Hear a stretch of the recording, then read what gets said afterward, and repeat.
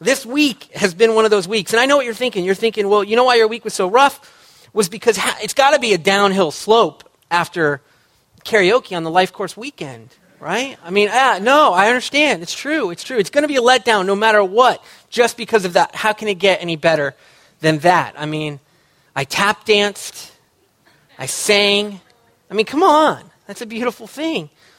But this week, I had this great message that I've been thinking I wanted to do for this Sunday. And it would have been great. I had a nice video, and it just wasn't what God was doing. And I know it wasn't what he was doing with me. And from what I'm hearing about what's going on in the church, I don't think it's what God was doing in the church. And as I'm praying and as I'm seeking, like, this week is so dorked up, God, like, what's going on? Like, what is it that I'm supposed to teach on this morning? I kept coming back to this scripture in Ephesians where Paul is writing this letter. And keep in mind, as we read this, Paul writes this letter, he's in jail. Like he's locked up.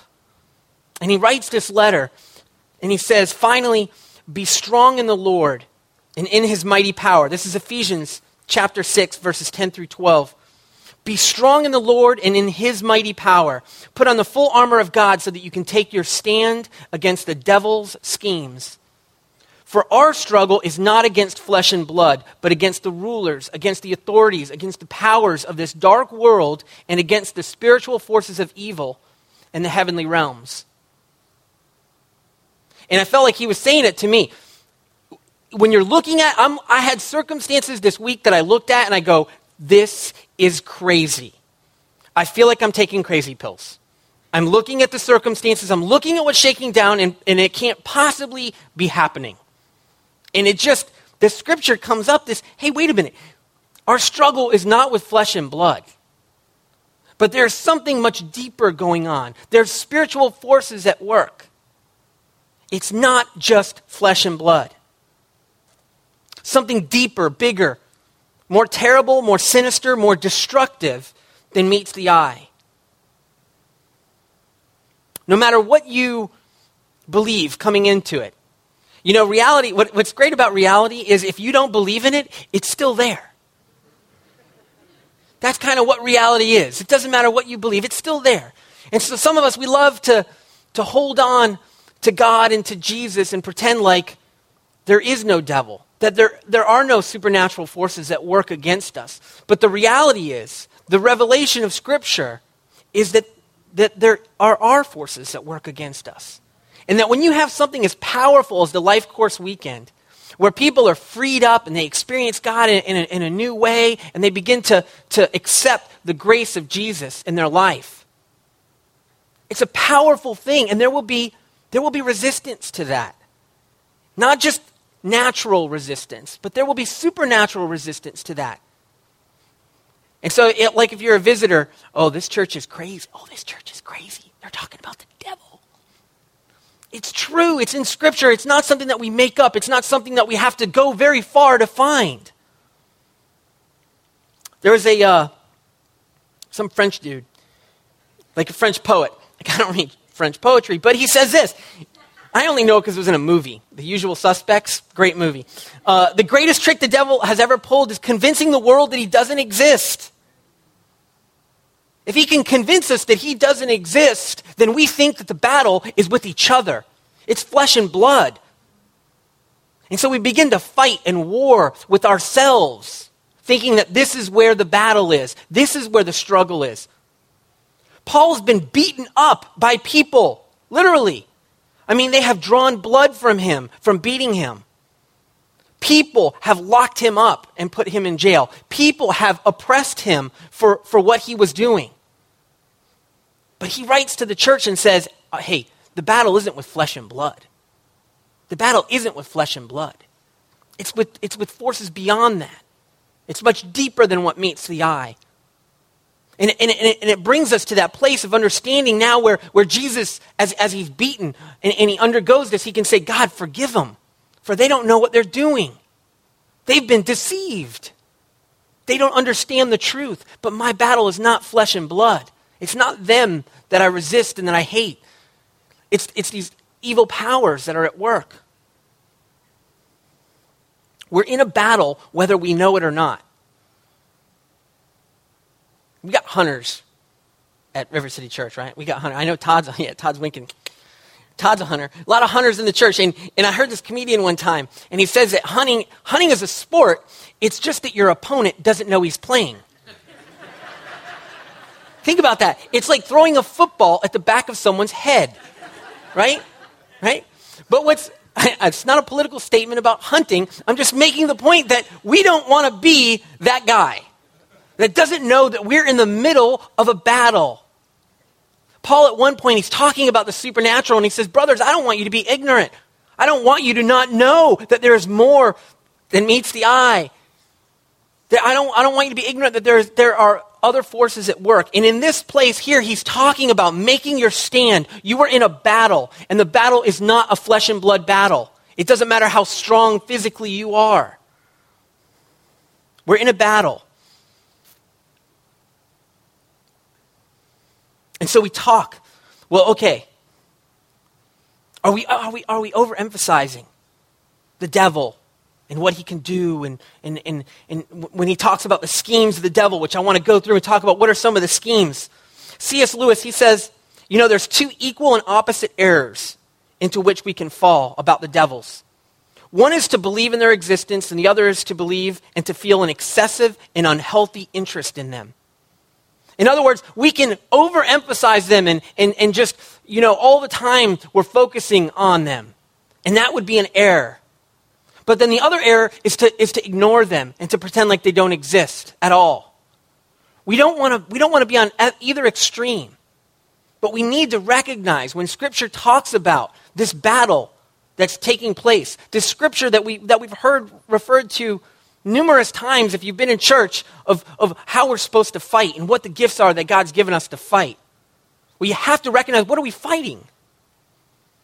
Paul is making this point that we should stand against the devil's schemes. What are the schemes of the devil? Why? Why even talk about this? So we can recognize them. We can recognize what are the schemes. We should talk about what the schemes are so we can recognize when they come up. And I'm not saying that we can always, discern, that's definitely, you talk to a demon, dude. Yeah, Satan's behind that. That's not the point. But the point is to recognize the schemes of the devil so that we can at least understand when they're playing into his hand. Whether their origins are in him or not. If they're playing into his hand, I want to know about it. I want to know about it because my battle is not flesh and blood. So what are some of the schemes of the devil that we hear about in Scripture? Well, we know that he hates humanity. He hates humanity because from the beginning he has sought to hurt us as a people, humanity in general. Why? Because God loves us so much. God loves us so much. And yet, he's out there saying, why? He's the accuser. The word actually means accuser. He's the one saying, you love these people too much. They're not worth your love. They're not worth it. And I'm going to show it. You look at the tribulation of Job, and that's where Satan is trying to expose to God that they don't deserve all that you've given them and all that you want to give them. He is a liar. Jesus says it. He says he was a murderer from the beginning. This is Jesus in John chapter 8, verse 44. And he's talking to people who have been deceived. And he's saying, look, you've been deceived by the devil. He was a murderer from the beginning, not holding to the truth, for there is no truth in him. When he lies, he speaks his native language, for he is a liar and the father of lies. He's a murderer. That means that he's a robber of life. In another place, Jesus talks about the enemy comes to steal, kill, and destroy, to take life from us. He's a murderer. This is Jesus. He's a murderer to rob us of life, to rob us of hope, to rob us of our identity. And he does that by speaking lies. He's a liar. And there's all kinds of lies that are spoken around us and to us all the time. And they play into this scheme that he has. If he can convince us of some of these lies, he can hurt us. If we start to think that we're not the redeemed children of God, which we are, which we read about in Scripture, the promise of Scripture, we have been redeemed. It's no longer up to us. It's no longer our works that mean anything. It's what Jesus did, and we rely on that. If he can convince us that it's somehow about us, or you know what, that we haven't earned God's favor, we haven't earned God's love, then we're playing right into his hand. That's a scheme of the devil that Paul is saying to take our stand against. Peter, when Peter talks about him, he says, your enemy, the devil, prowls around like a roaring lion looking for someone to devour. Looking for someone to devour. This idea of picking off like a lion would pick off when it's hunting. Looking for the one straggler. The one that's out of the pack. And we're going to talk about that in just a minute. This idea of us being together in a community. And one of the lies of the enemy is to somehow pick us off, to somehow make us feel alone.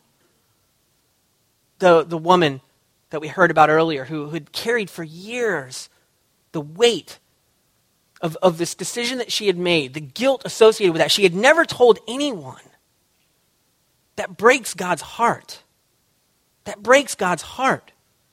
We, in church, this is the place where we should be able to be vulnerable. Where we should be able to bring burdens and have someone help us carry the load. And when church isn't doing that, we're ceasing to stand against the schemes of the enemy. And we're playing into his hand. When we act like we've got it all together, all we're doing is isolating people and isolating ourselves. One of his schemes, he wants to twist humanity. He wants to twist God-given desires. He wants to afflict people.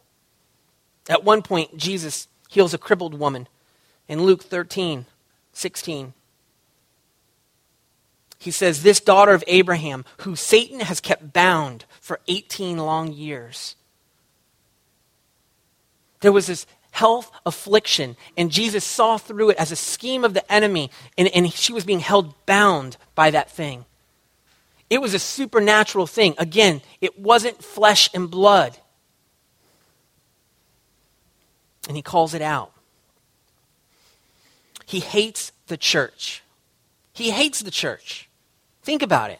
The true church. When we get together, there is such power in that. It was great hearing from Stephanie, finding out that she's, pregnant. How awesome is that? That she's got this community of people that are praising God because they know they've been with her through the process. They've been with her through the process. And the enemy hates that. He would much rather have her by herself. So then he can twist things and he can lie and deceive. But instead she's together and there's people speaking life into her, saying, surely this is God. Surely God loves you so much that he's pouring out gifts on you. Not because of anything you've done, but because he's that good. And together we share testimonies, and it encourages us all. Because some of us, we had a week like Tom did. Some of us, we had a great week. We come together and we share, and it's encouraging for both of us. He hates the church. And whenever we hate the church, it's a scheme of the devil. It plays right into his hand. When we take offense at the church and at the people in the church or whatever, and we begin to build up walls between us and other people, and we begin to speak to other people and do the same thing and continue the offense and to hold on to it, what are we doing? Are we helping ourselves? We're playing into this scheme that Paul is saying, no, our battle is not flesh and blood. It's much bigger than this. It's much deeper than this. And the best hope that we have is in God. And it's in our church, the church. He wants us divided. He wants us to dismiss church as nothing more than a show. Screw Tape Letters. C.S. Lewis writes this book, and he's going over the schemes of the enemy. And it's great because he does it in a fun, kind of fictional way, as fun as it can be, talking about the devil. But it is funny to think about some of the things that he says. He says, you know what? Don't worry if they go to church. Most times when they go to church, it's just dull and they don't really experience anything. They don't believe anything's going to happen. They don't believe any change is going to come. There's no genuine encounter with God at church. So don't worry. It can actually work for you, is what one of the devils says to the other devil. Let him go to church. It's going to play into your hand. It'll actually work for you because just get him to focus on the other junk that people are dealing with and let him start judging them, and he'll be pulled out of it. So those are the schemes. So when Paul says, put on the full armor of God so that you can take your stand against the devil's schemes. These are just some of the schemes that we read about in Scripture. So I'm not saying that every time something happens, that it has its origin. Every time someone believes a lie, every time someone is sick, I'm not saying that these are all supernatural in origin. But I am saying that these are the schemes that we know about in Scripture that Paul doesn't want us to ignore. He doesn't want us to think that it's all about flesh and blood. Does that make sense? In the next verse, 13. Therefore, put on the full armor of God so that when the day of evil comes, you may be able to stand your ground. And after you have done everything to stand, Now, the sense here is that the battle, it's not like we're in a defensive position and we're like backing up, oh no, here come the schemes of the enemy. That's not the sense. The sense is that God's kingdom is advancing all the time. When Jesus inaugurated the kingdom and he said, my kingdom is here, my kingdom is advancing, that's exactly, it will continue to advance. Make no mistake. And that's why there's resistance. But as it's advancing, we're going to encounter resistance, and we're going to have to take our stand, and we're going to have to fight. But it's not some kind of defensive. It's not like we're running away. We are engaging. We're moving forward. Does that make sense?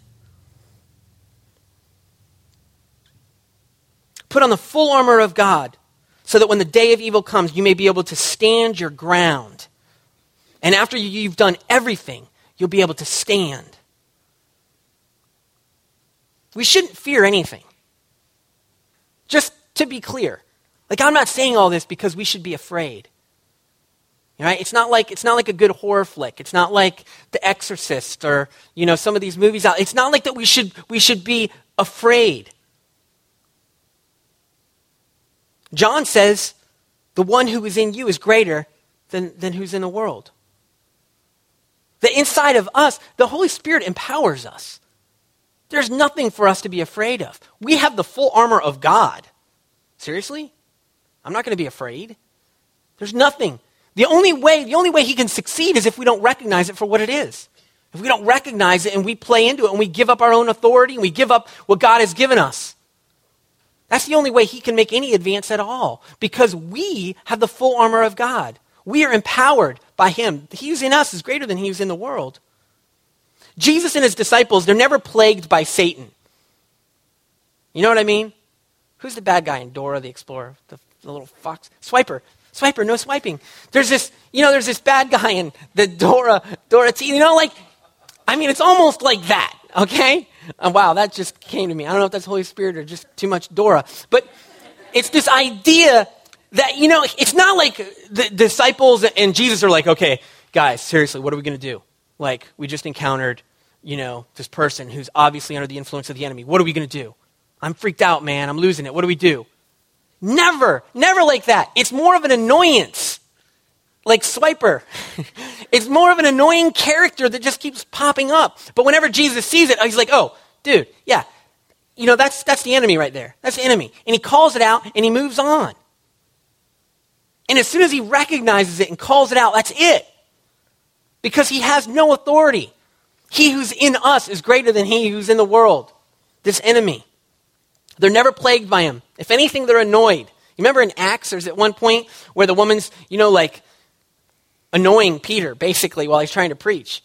And Peter finally just stops, calls her out.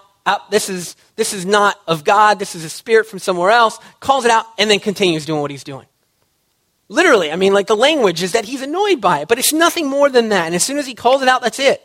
God's kingdom is advancing, and we're going to continue to encounter battles. That's what part of it's exciting.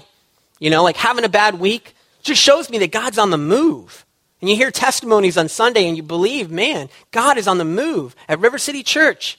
Based on what I'm hearing, there's stuff going on in people's lives that just confirms God is on the move. There is resistance. But we will continue to advance. And Jesus, he tells Peter, John Eldridge points this out, Matthew 16:18, he says, I tell you, you are Peter, and on this rock I will build my church, and the gates of hell shall not prevail against it. The gates of hell are in a defensive position. The gates of hell are trying to keep us back. They're not advancing. We're advancing. We're the ones that are bringing the assault. We're the ones that are making progress. We shouldn't be afraid. We need to be empowered. We need to make the charge. Verses 14 through 19. Stand firm then. Stand firm then with the belt of truth buckled around your waist, with the breastplate of righteousness in place, and with your feet fitted with the readiness that comes from the gospel of peace. In addition to all this, take up the shield of faith with which you can extinguish all the flaming arrows of the evil one. Take the helmet of salvation and the sword of the Spirit, which is the word of God, and pray in the Spirit on all occasions, with all kinds of prayers and requests. With this in mind, be alert, and always keep on praying for all the saints. Pray also for me that whenever I open my mouth, words may be given me so that I will fearlessly make known the mystery of the gospel, for which I am an ambassador in chains. Pray that I may declare it fearlessly as I should. Sin has lost its power. Death has lost its sting. That's the message that we get to bring. And we are equipped with the full armor of God to do that. The message in this piece of scripture says you're up against more than you can handle on your own. It's a good way to say it. We're up against more than we can handle on our own. Isn't it awesome that we have God? Isn't it awesome that we have community, that we have church? We need that. If anything, you can take that from Paul of all of these things that we have for the battle. All of the things that God has equipped us with are equipment from God. They're spiritual. The armor is made up of entirely spiritual weapons: truth, righteousness, the gospel of peace, faith, salvation, the word of God, and prayer. All of these are empowered by God and not something we're responsible for. It's not something we muster up. It's God-given gifts. We can't do it on our own. We need God. We need God because all these things come from him, and we need each other. Listen to the language that he's using. Pray for me. This is Paul. Pray for me. I need prayer. Pray for others. Pray in the Spirit on all occasions. Paul is making this point. Again, in the message, he says, keep your eyes open. Keep your eyes open. Keep each other's spirits up so that no one falls behind or drops out. It's this idea that we're in this battle together. That none of us should be standing by ourselves. We are with God and we are with each other. And some of us right now, man, we had a great week. And some of us had a really crappy week. And we are all called together to be in community, to pray for one another. And you know what? When things are great, we need to have our eyes open. Who isn't having a great week? Who isn't doing well this week? How might God want me to help encourage someone, to lift them up? And it's probably not going to be convenient. But God wants to use us in that way. And some of us, we've had a horrible week. And we've carried the burden all by ourselves, as if it was our responsibility, as if it was something that only we could deal with. And Paul is saying, man, the battle's not just flesh and blood. You can't handle it on your own. You need God and you need people. You need people praying for you. It breaks my heart to think about people carrying these burdens. as if it's only them. I mean, somebody that I really care about, I found out this week is just carrying this burden. She's not telling anybody. And it's scary to think that people would do that by themselves, that they would think that somehow they're equipped to manage it on their own. And that's why I'm thankful to be a part of a church that says we don't have it all together, so share, baby. Let it all out.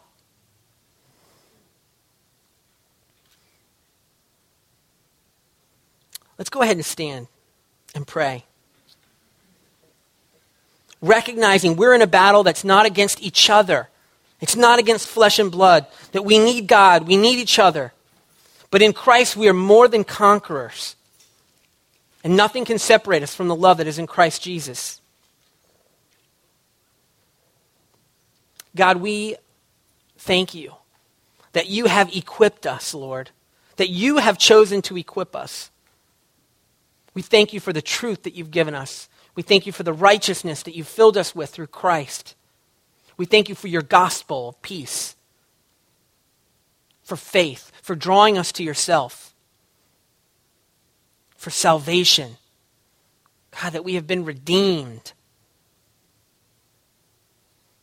We thank you for your word. We thank you that you listen to our prayers. And right now I pray for us as a church. I pray for everyone here, God, that you would reveal to them the schemes of the enemy in their life. God, that you would reveal to them flesh and blood that they thought they were in battle with, that it was just a scheme. Lord, that you would speak to us this morning, that you would give us eyes to see those around us that are hurting.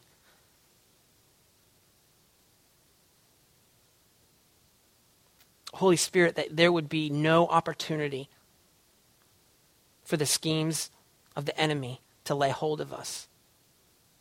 But God, that we would recognize them for what they are.